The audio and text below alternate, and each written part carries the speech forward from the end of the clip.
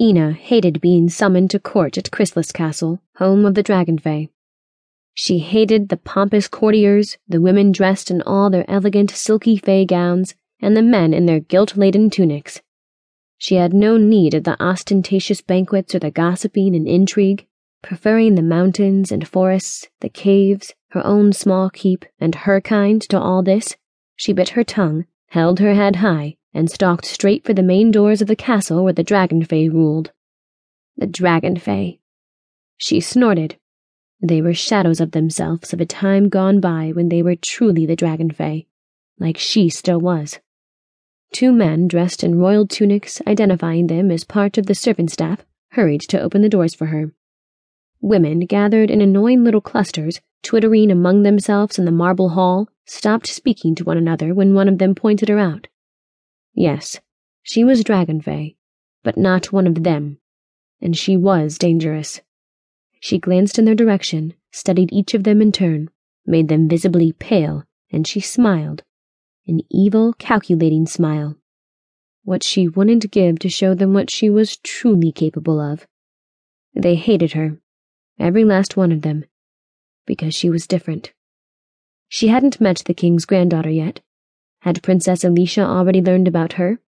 Most likely, and would shun her just the same. Which wouldn't have mattered except the princess would one day rule. Then Ina would have to bow down to the princess who would be queen, instead of her grandfather, who now ruled as king. Ina hated to bow down to anyone, not when she felt these fae were beneath her. She glanced in a gold-gilded mirror, her pale green eyes sharp with annoyance, her mouth thinned into a grim pale line, her hands held loosely at her sides. She flexed her fingers, her nails long, black, and wicked-looking. Heavy, smoky gray eyeshadow and thick black eyeliner and short, fringy jet-black hair gave her the appearance of a human goth, but she wasn't human, and she looked perfectly lethal.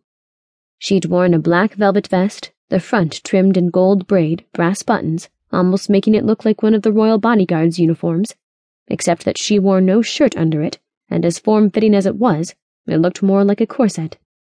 She wore men's trews and black leather boots laced up to the thighs. All she needed was a sword if she had wished to make mincemeat of someone.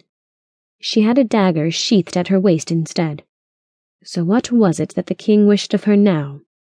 He'd asked her to perform odd jobs before, but he usually didn't summon her to court. Within the past week, he'd sent a missive telling her to collect taxes from a farmer, who wasn't paying his fair share, and to search for a child missing in her area and return him to the family post-haste. That's how he handled informing her of new missions.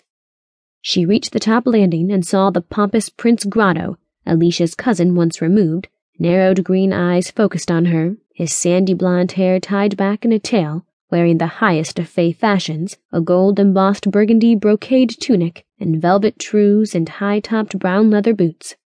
She gave him an annoyed curtsy, hating to have to acknowledge him. He gave her the slightest bow of his head, conceding he accepted her greeting, though from the scowl on his face, he looked like it killed him to do so.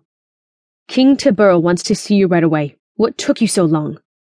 Prince Grotto growled. "He sent the missive 2 days ago." She scowled at him. "The missive didn't reach me for a day and a half."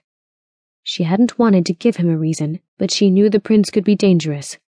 Not that the king would have Prince Grotto kill her or anything, but the prince might take it upon himself to try to have her eliminated and blame the deed on someone else. She knew he was sneaky that way. She'd heard he'd killed one of her distant male cousins. Hunting accident, Prince Grotto had said, and she didn't believe it one bit, not when her cousin had had a run-in with the prince the day before. When that happened, whoever was on the outs with the prince was conveniently eliminated.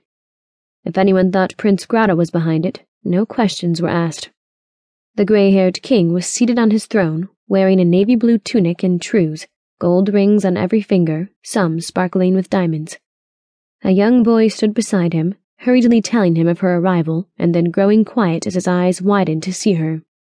He quickly faded into the background.